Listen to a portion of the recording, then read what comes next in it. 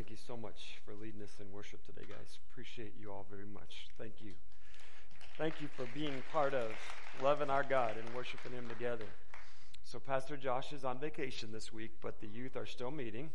So I just wanted to make sure you know that. I believe that Nico and Bailey are doing that. If you guys get down there and no one's there, come back up and tell me, okay? But that was the understanding I had. So they're down there. We're good. Okay. We're going to begin the message with the reading of a well-known story in the Gospel of John today. I'm very excited about what God has planned for us today, so I want to get right into it. Jesus soon saw a huge crowd of people coming to look for him. Turning to Philip, he asked, "Where can we buy bread to feed all these people?" He was testing Philip. He already knew what he was going to do. That's pretty cool, isn't it? Philip replied, "Even if we worked for months, we wouldn't have enough money to feed them." Then Andrew, Simon Peter's brother, spoke up. "There's a young boy here with 5 barley loaves and 2 fish. But what good is that with this huge crowd? Tell everyone to sit down." Jesus said, so they all sat down on the grassy slopes. The men alone numbered about 5,000.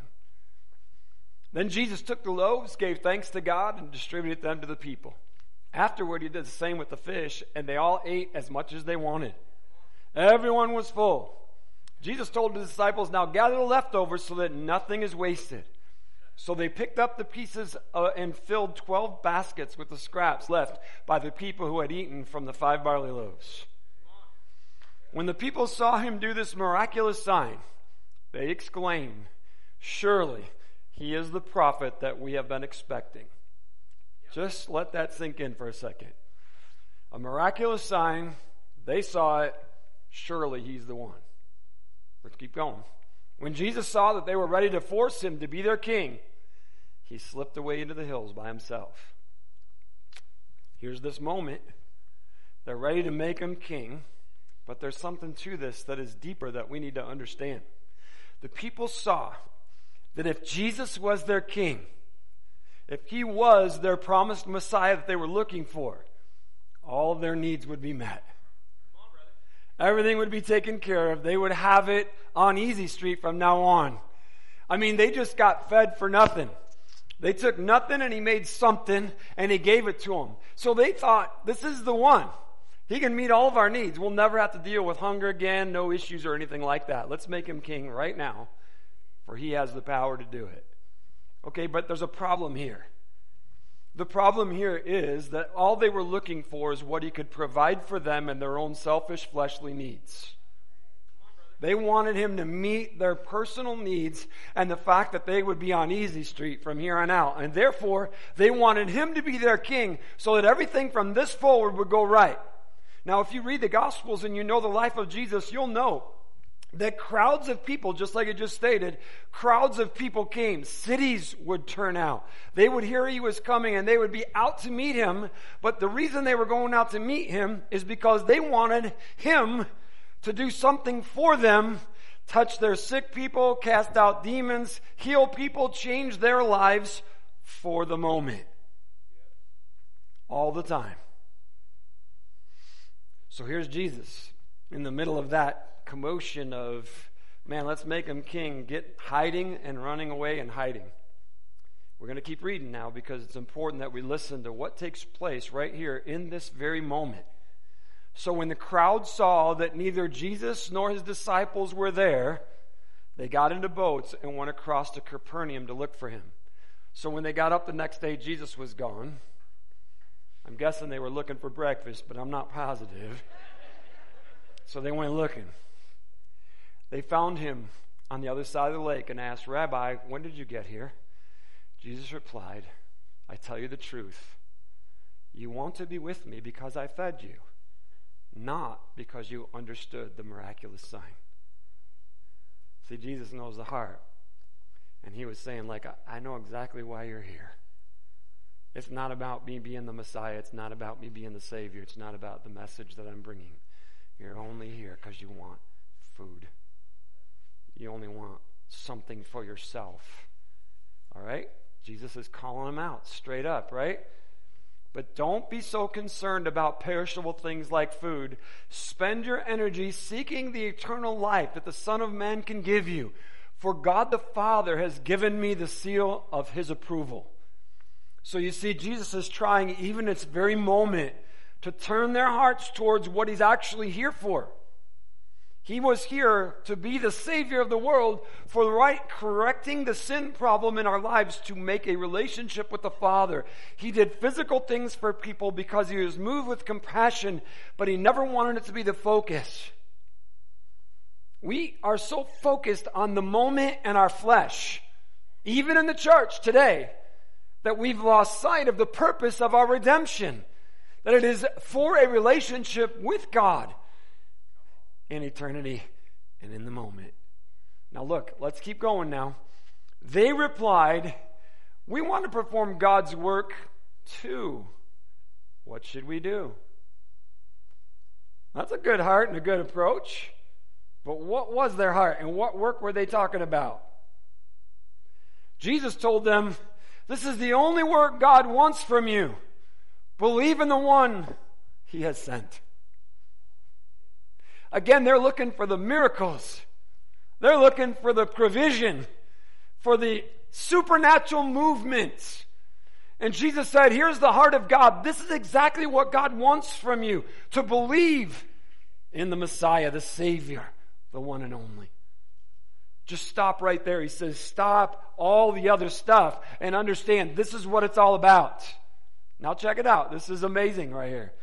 They replied, "We want to perform God's work too. What should we do?" Jesus told them, "This is the only work God wants from you. Believe in the one He has sent." They answered, "Listen, show us a miraculous sign if you want us to believe in you. What can you do?" Is that crazy? They already just ate that stuff. They saw 12 baskets picked up last night. But today, prove yourself. What are you going to do now? What in the world will you do right now for us to believe in you? See, last night's food was already gone. And we got to think about this because you see, our appetite creates this desire for something else, right? It doesn't matter if you had a Thanksgiving feast yesterday. If you have no food today, your body says you need to eat, right? So what's driving them in the moment is their flesh. Exactly what they're after. Satisfy my flesh. Prove yourself to me again. Do something more. I want today's miracle. Yesterday's doesn't work anymore. What you've done in the past is not good enough. Show me now. Church, I want you to know that this is common in Christianity today. We know all that God has done for us in the past. How He's seen us through things, even things that didn't go the way we asked or thought, but God saw us through. We learned and we grew. We had a greater relationship than we've ever had before after the events of which we have traveled through. And yet we face the next challenge and we're asking Him, God, do something. Change it right now. Do something. And then when things don't happen, I don't want to speak this over everybody. I'm just telling you that as a pastor, I've heard it way too often, where Christian people get angry with God because He's not showing up in their moment. It's like, fix it now. What's your problem? I've heard people say they've yelled at God. I'm like, you're either dumb. I mean that respectfully. I'm trying to think of the right words, like to think that you can yell at God and tell Him off because you're mad, because He's not doing what you want. I'm talking about Christian people saying this. Now, I'm not trying to be mean to everybody here. You just need to understand that you need to humble yourself. He's got it and we're not.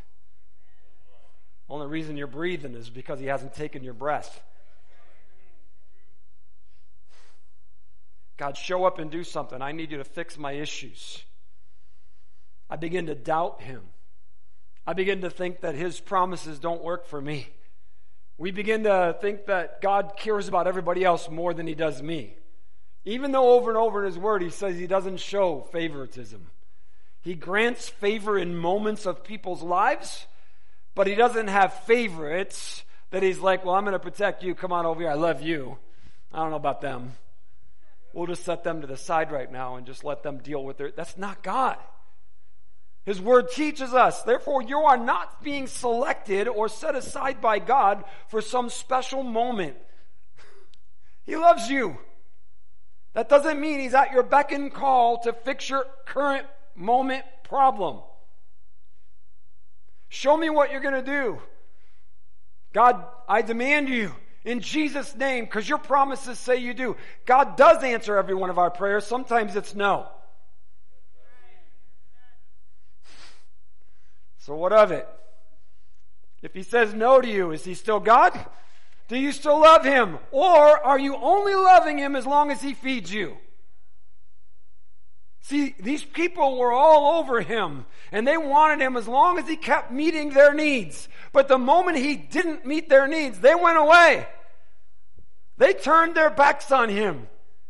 It happened right there in John chapter 6, actually. The entire crowd left when he didn't do what he said he would do. Or what they asked him to do, I should say. I'm not going to read all that right now, but we're going to look a little further. See, this conversation continues with these people and Jesus. They answered, show us a miraculous sign if you want us to believe in you. What can you do? After all, our ancestors ate manna while they journeyed through the wilderness. The scriptures say, Moses gave them bread from heaven to eat. See, now, this is what they're trying to spiritualize themselves. And they're trying to call on Jesus to do what they know God did already in their history. Right?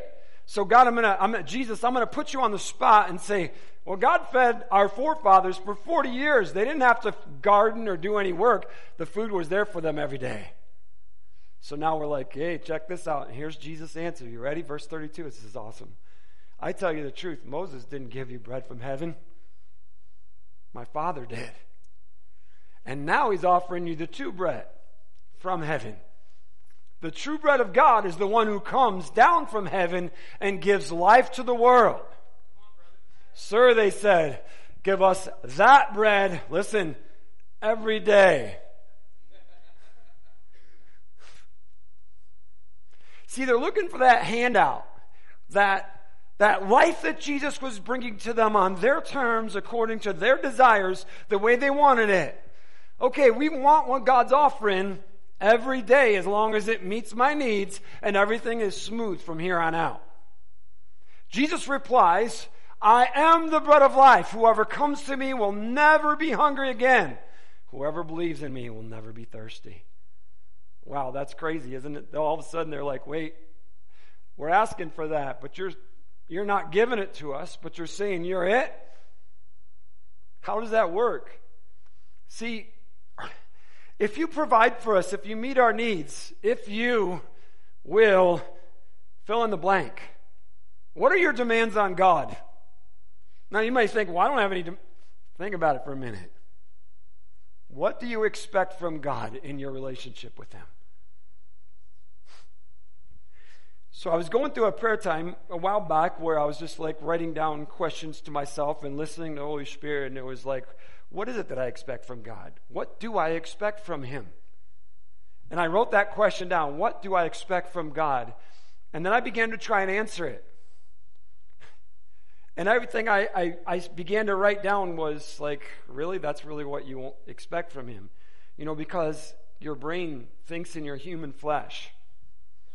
And I began to write stuff down, and I'm like, Lord, that's not right. Forgive me. Let's reassess this. When I got done with that prayer time and that question, the next question was this. What can God expect from you, Dave? And so it was like, well, you know, I'm all yours. Sorry, this is all I got. And He said it's good enough. And I was like, man, you know, it's crazy how we can get so messed up in our heads about what this relationship is all about and what we really expect from God and what it is that we are looking for Him to do for us. when he has done for us what he has done. See, we want a Savior that makes our life easier. We do. Come on, you know this. I hear it all around the Christian community. We want to be the blessed children of God. We want to, and when we interpret blessed, we mean needs met. That's not the biblical word for blessed, but that's our interpretation of it. We believe as children of God, as joint heirs with Christ, that we should be the royal children of God now. And that we should have all that we need and then some. Now, don't misunderstand me. I'm not telling you God doesn't want to bless your life. He does. But his blessings in life sometimes don't mean tangible, material, physical. The blessings of life come because you have been allowed to have a relationship with the creator of the universe, that he himself paid our debt for sin and has given us the precious gift of eternal life. Church, he doesn't owe us anything. That was a gift of God because he loves us. But many of his children have learned to throw tantrums and believe that God should provide, because I'm his kid, everything I need. Want. It's not need. Most of what we ask for is not a need, it's a want. Let's be honest. And probably that's the reason why a lot of our prayers go unmet and unanswered. Because we ask our requests of God based upon our physical human self. Okay, let's not forget what Jesus taught. When Jesus was giving a challenge to the people, these are verses that they're not read a lot in churches, to be honest with you. They're not, okay? But they're Jesus' words, and we need to hear them. And there's two sections of Scripture we're going to look at right now. Then Jesus said to his disciples, if any of you wants to be my follower, you must give up your own way, take up your cross, and follow me. If you try to hang on to your life, you'll lose it. But if you give up your life for my sake, you'll save it. And what do you benefit if you gain the whole world but lose your soul? Is anything worth more than your soul? Just do an assessment for a moment. See, the call of a Christian is not a call to escape the issues of this world and the issues that the world has, but it is a call to be free from the sin that owned us and has caused all the issues of the world and the brokenness in which we live. See, that's the call of God. That's the call of Christ. And he's saying if you live for self, it doesn't work. Right? That's what he just said to us. The only way that you're going to be able to experience the life God has planned for you is for you to surrender your life and give it to me and then follow my lead. We're still struggling with inviting Jesus on our journey rather than following his path. So the real war that is raging for our soul is the forces of evil versus God. And it's real. So when we say yes to Jesus, this is what happens in the spiritual realm and in the reality of life. You're in the trenches of war. You were drafted for this side in sin, and you had no choice in the matter. You are Satan's spawn in sin. I mean, you might not like to hear that, but I'm just telling you, God's word's pretty straight up with us. We're born in sin, the brokenness of humanity. That's why Jesus had to come and break the curse of the flesh so that we have a chance to be born out of this curse. Amen. Now then, when we say yes to Jesus and we ask his forgiveness, we repent of our sin, we cross the battlefield to the other side. Think about this. Get a visual for a moment. There's a war going on. And we get up out of the trenches, crossing the crossfire, and we're going to the other side. And we are enlisting voluntarily and joining in. I'm on God's side now. It's not. Nobody lives in the middle. Literally. Nobody lives in the middle. You'll die there. Jesus said, you're going to take up your cross and follow me. You're in the trenches with me, or you're in the trenches with the enemy. Where you at? Okay? So then as we look at this whole thing, when we say yes to Jesus and we're going over there, so I want you to hear that what Jesus is trying to tell us something, that there is a cross that you carry in following him. There is. It's the absence of yourself. Self has to die. So it's not that I am just like, Jesus has just done this amazing thing for me and I'm going to live for myself still. No, he's saying that doesn't work. That's what sin is, and that's your problem. You have to die.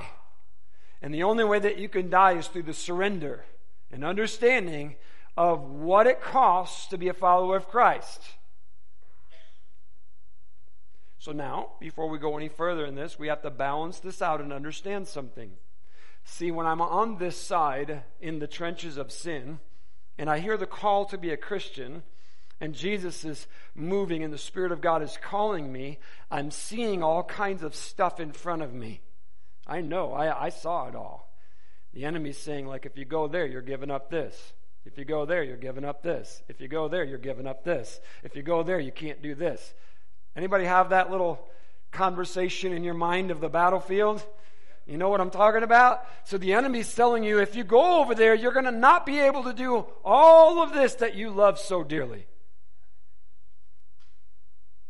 And there's this moment where you have to say, self has to die, and I step over to you. Yes, Jesus, I'm coming. So when we're looking from this side, there is a death to self that is going to take place and has to take place for me to get over there. Because I'm no longer living for me and what I think I need and what I think I want, or what I think was entertaining, or what I think was good for me. I'm stepping across that battlefield, and as I step into the trenches with Jesus, this life that Christ has called me to, and the death of Dave is right there on that battlefield as he lays as a solid corpse. God breathes life into me. Now look, I want you to know that when I'm on this side in the trenches and I look back, I'm like, oh, good riddance. I had no idea that I was a living dead zombie.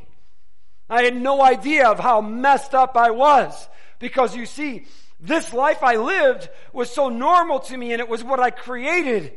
I was miserable. But that's what my normal was. I was dead, and I didn't even know it. And yet I knew it.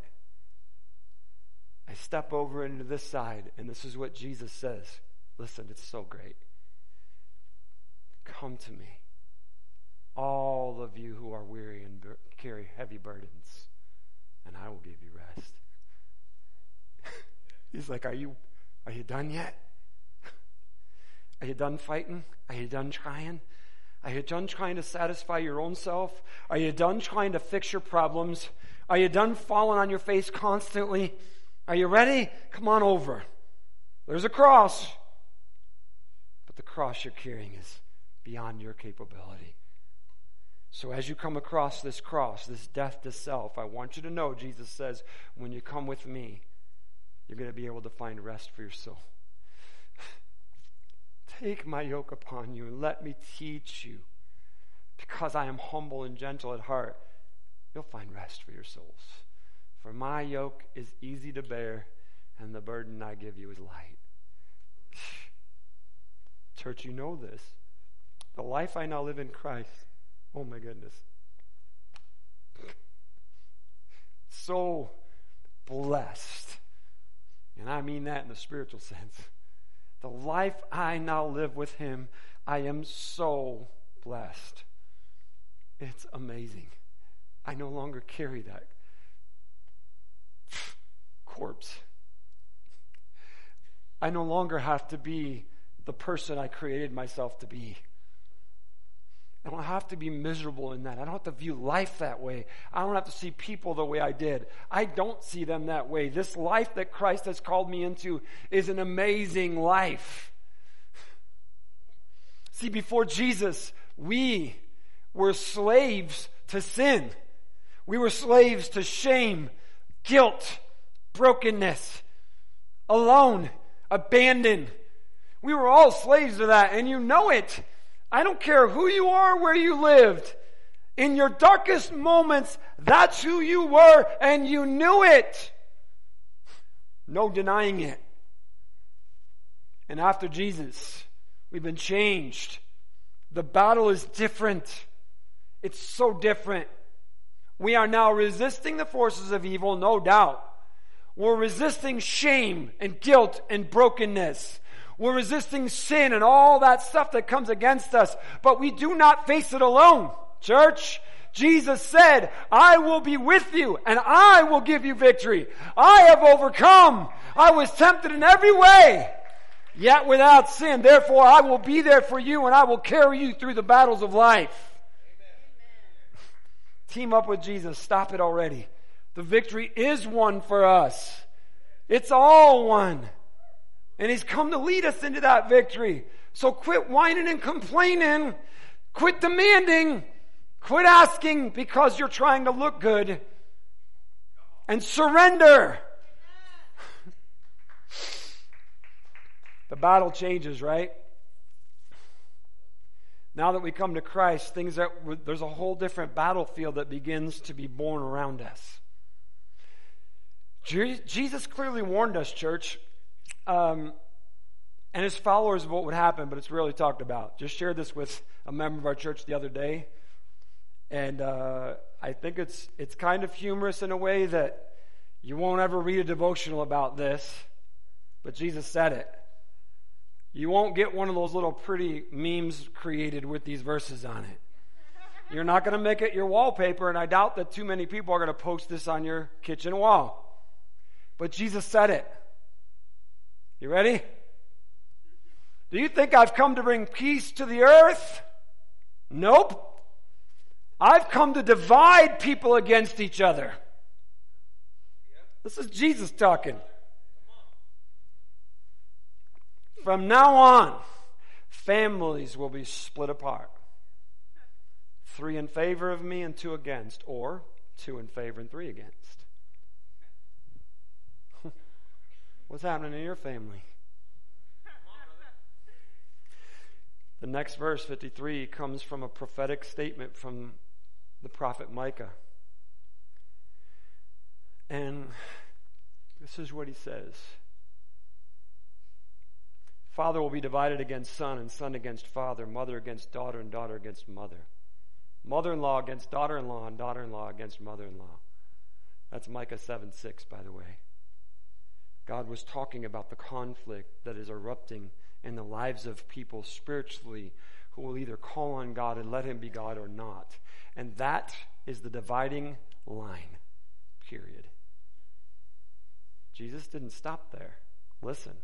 Then Jesus turned to the crowd and said, when you see clouds beginning to form in the west, you say, here comes a shower. And you're right. When the south wind blows, you say, today's going to be a scorcher. And it is. You fools. You know how to interpret the weather. Signs of the earth and the sky, but you don't know how to interpret the present times. Now, as soon as we hear something like that, everybody starts to think prophetically about the end times. Jesus is not talking about the end times right here, so don't lose yourself there. He is saying, you are so clueless that you don't even understand what is happening right here, right now, in front of your face. You can read all this stuff, and you're so clueless when it comes to the reality of what I'm saying to you that it's got to be all me. I'm talking about Jesus here.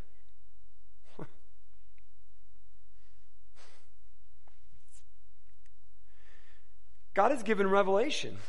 Jesus says, it's being revealed before your very eyes, and you're clueless. You're still lost, looking for something that I am not, because you've created this idea in your mind.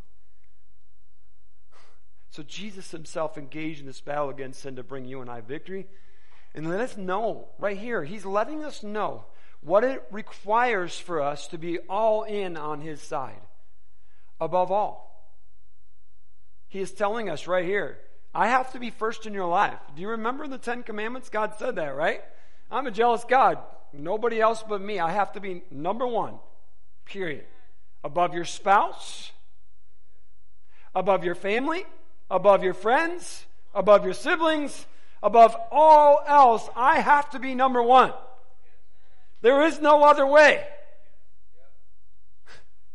We have developed a culture in the United States that serves their children, the demands of society, and all other stuff. In church, God has called us and said, I've got to be the first and foremost choice of your life above all else. Until we do that, we're in trouble. It requires the death of self to do it. Look, I'm not going to keep talking about this exact same thing, but I have to bring it up here because of where it is in my life and what's going on. See, throughout my married life with Kim, God has called me to places of surrendering her, surrendering every one of our children, our daughter-in-laws, all three of them, our grandkids, where, God's like, are they mine? Yes, Lord, they're yours. I have to entrust you with them. I can't do anything. I can't do anything. I give them to you.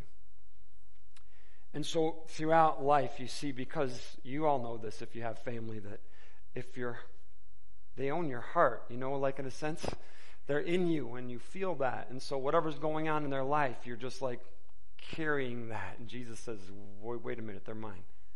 You can't carry it. Give them to me. And that was another moment of surrender with her cancer diagnosis back in January and all the stuff that was going on. And Jesus said, is she mine? Yes, Lord, she's yours. Is she mine? Yes, Lord, she's yours. I've given her to you. But I want her. Is she mine? Yes, Lord, she's yours. But Lord, I don't know how to live without her. Is she mine? Yes, Lord, she's yours. But God, I don't know how to function without her. You know that I haven't lived a Christian day of my life without Kim. I've never pastored a church without Kim. I've never been a father, a grandfather. I've never been anything without Kim. God, you know that. Dave, is she mine? Will you give her to me? What about my plans for her? Yes, Lord, I surrender. Your plans are better than mine. I don't ever want to keep her from what you have planned for her, no matter what that feels like in me. Whatever you have planned, she's yours. That was the moment that I really gave her to him, right? The other times were, yes, I've given her to you, you know that, Lord, because they were real back then. But in this moment, this was a new surrender. This is what Jesus is calling us to. This life of surrender, trust, and obedience. I surrender to you. I trust you in the process. And I'm just going to act in obedience to whatever you have planned. We didn't know the outcome. I'm so grateful that God allowed her to stay with me. But there was no guarantees of that. There's no guarantees in the future. After she came home, we talked about that. This is going to happen one of these days, One of us isn't going to come through something. Are we okay with whatever God has, right? Are we ready for that? Are we all in? Yes, Lord, we're all in. Church, I want you to know this is what God's asking us, because you see, sin is a huge thing, and it required God to lay down his life for us. It is not a small thing. It's not something we take for granted. That's why Jesus gave us the communion time that we will share together. He's saying, I want you to remember always that it cost a life for you to have this life. And that I paid that price so that you would not have to. And I want you to do this so that you will remember. Now, a lot of people wonder why we don't do communion more often, and the reason is because it should not be done lightly. I have a friend that was talking about this week with me, and he was raised in a church that did it every week, and he said, man, I always loved when we had communion. I knew I was about to get out. Seriously. No, it's not his fault. He was younger, and it was just as a kid, all he was thinking is going home and doing whatever he wanted to do. But you understand, we can view this like that, and we can do those things in anything that we do in church and worship and what we, the whole relationship with God. They can be screwed up. So Jesus told us that as often as you would do this, do it in remembrance of me. He didn't say do it often. He said as often as you do. Don't forget that. It's not a small thing. It's a big thing. As a matter of fact, God says if you don't do it right, it can cost you your life. That's a pretty big thing. That's not something I just want to throw around everybody and say, hey, let's have communion together because it's the first Sunday of the month. I don't mean that disrespectfully. People do it. If you do it right all the time, amazing. God bless you for doing it. But Dave can't do it all the time. I become too patterned and thoughtless, and I just kind of function. And God's saying, like, well, this is way too important for you to just function at. So when he gave us communion, he said, you're going to do this as often as you would remember to me. Look what I did for you. I want you to see this. There's so much in this whole thing, because of the Passover, the lamb, the slain, the whole process that God had laid out from the beginning, the foundation of the world, man. He's amazing. But the New Testament church started screwing it up, like we do. And the people in Corinth were having food and dinners and feasts and partying. And he was like, man, you guys, you got issues over there and you need to knock it off. 1 Corinthians chapter 11.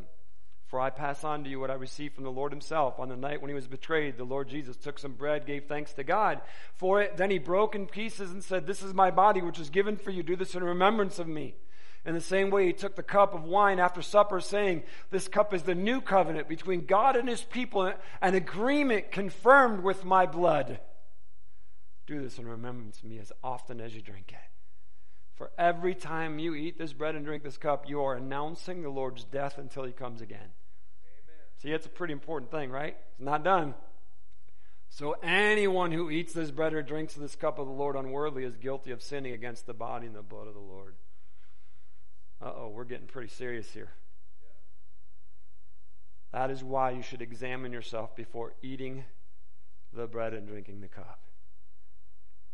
For if you eat the bread or drink the cup without honoring the body of Christ, you're eating and drinking God's judgment upon yourself. That is why many of you are weak, sick, and some have even died. All right, now you know why we don't have it just every Sunday to do. I don't want you guys getting sick and dying. Come on, man. Seriously, this is not a game, man. He's saying, like, this is not just something you do because you're in church. You're doing this to remember that it cost my life for you to be forgiven of your sins and have a relationship with the Creator of the universe. I laid down my flesh and blood for you. See, he's calling us to be on his side. If you would examine yourselves, if we would examine ourselves, verse 31, we would not be judged by God in this way. Yet when we are judged by the Lord, we are being disciplined so that we will not be condemned along with the world. So he's saying, like, listen, everybody, I want you to know that there is a call to you today that God wants to make sure your heart is right and my heart is right. He's saying before you even touch that bread to your lips, you need to take a real good look at yourself. Stop looking over stuff that you're just trying to make excuses for. And he's saying, you need to see yourself the way I see you. Look at yourself because I'm going to judge you someday. You ought to judge yourself first, then you'll be okay when you stand before me. This is his word we're talking about. This is God talking to us. So, as we step into this relationship with him and what he's doing for us, he says for us to examine ourselves. If you don't know Jesus as your Savior, you need to know him today. Seriously, do not partake of communion without knowing him. But by all means, partake. He is the answer to your life. Christian, some of my Christian friends have decided they don't take communion because they're scared of what that says right there. I'm going to tell you that if you're too scared to take communion today, you ought to be scared for your soul and you ought to repent so that you can. It's not to keep you from taking communion. It's to make your heart right with God so you can take communion. Right? It's because it's costing you something. So I've never opened one of these before and I'm struggling here. And I figured we're going to probably make a mess in this room, but it's something that we were doing to help us here. So if you notice, you take these apart. The bread is in there and it's separate from the cup. When you take, there's two separate papers there.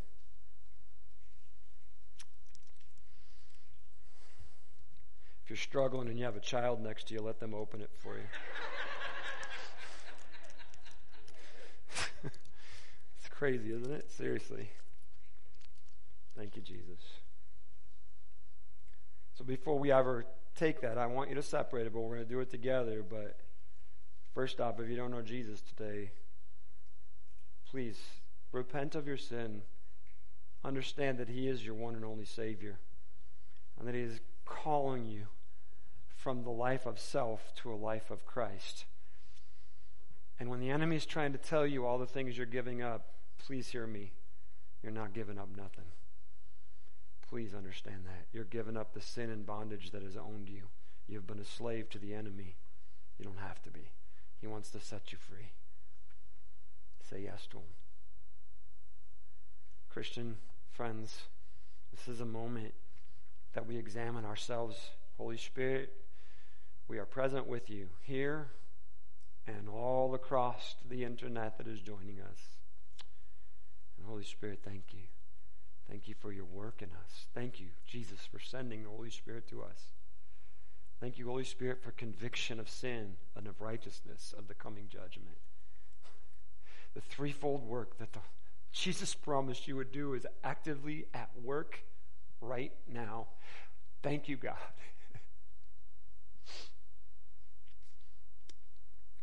Hey, whatever you're dealing with, church, please hear me. Whatever it is that Jesus is calling to you about, just let it go. Let it go right now.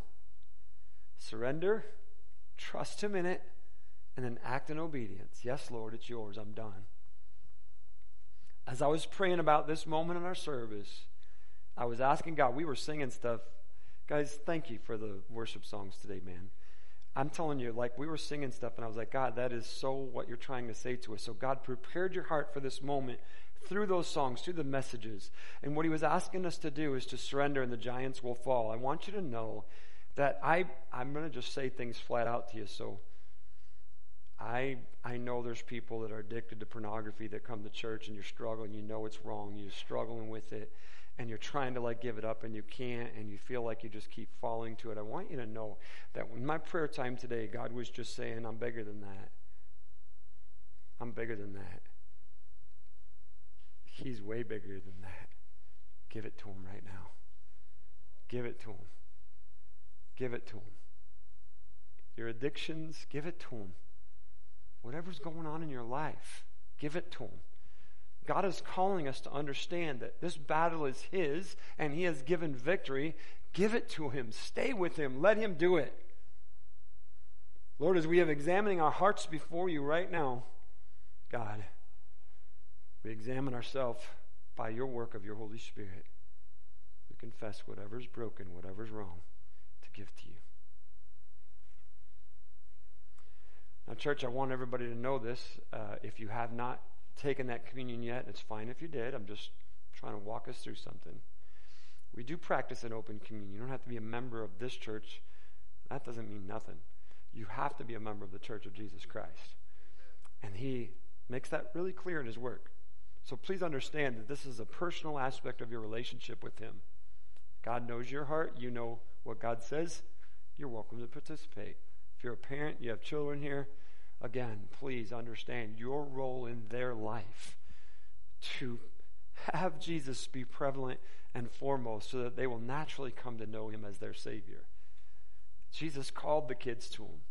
I encourage parents that if your child wants to be baptized, educate them in the process, let them get baptized. When they get older, they can get rebaptized. It's okay.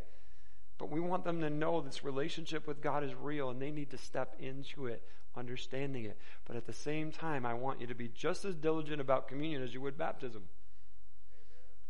Amen. Don't just say, hey, this cute little cup, have some.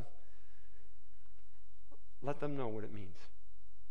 Okay, now church, this is not wine, it's juice. We have a lot of recovering people. We've never used alcoholic beverage. Don't be worried about that if you have those issues in your past.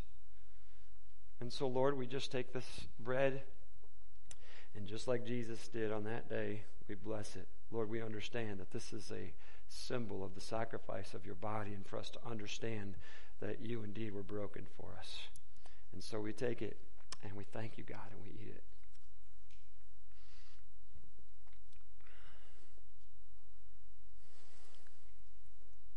For those of you joining us at home, whatever you have is fine. You maybe didn't read the bulletin and knew we were doing communion. I don't care if it's apple juice or orange juice or whatever. Seriously, just bring it before the Lord and just lift it up to Him. Father, as we take the cup and we give thanks, we thank you for Jesus. Thank you. Lord, we're not worth it, but you saw we were. God, through your love, you were willing to give your life for us. As we receive this cup in the new covenant, understanding the old covenant wouldn't work, you made a new one. And it was through your own blood that you did it. And so we drink this cup understanding that it is in the blood of Christ that this new covenant is only possible. So we receive that, Lord. Thank you, God. Thank you so much, Lord. And so now, Lord, as we receive this, we understand afresh and new that we are bought with a price, that we are not our own. We have crossed the battlefield and we are your people, and we are engaged in a real battle. And we know the works of the enemy, for we have been on his side. We know his manipulations, his doubts, his fears, his scams. God, we're not ignorant of him. We lived with him. And so, Lord, now you have given us your Holy Spirit so that we are aware of the battle that is before us. We know how the enemy tries to raise up his ugly head. He's going to try and use family and friends to deceive us and take us down the wrong path. But we rebuke that in Jesus' name. And we know, God, that you are first and foremost in our life above all else. All else. You and you alone. And so today, God, we give you glory for your work in our life. It is in Jesus' name we pray.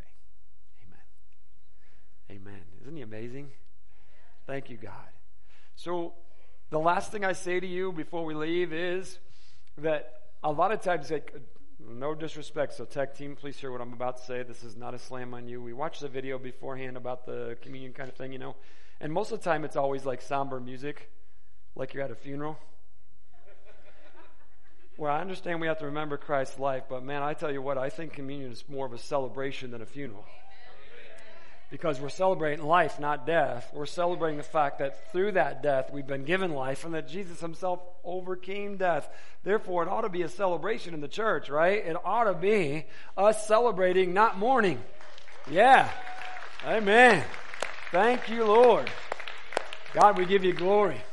And we praise you and we thank you, God, for life, for real life. For, Lord, we have experienced death, life in sin, and now we experience new life in Christ. And oh God, thank you. It's amazing.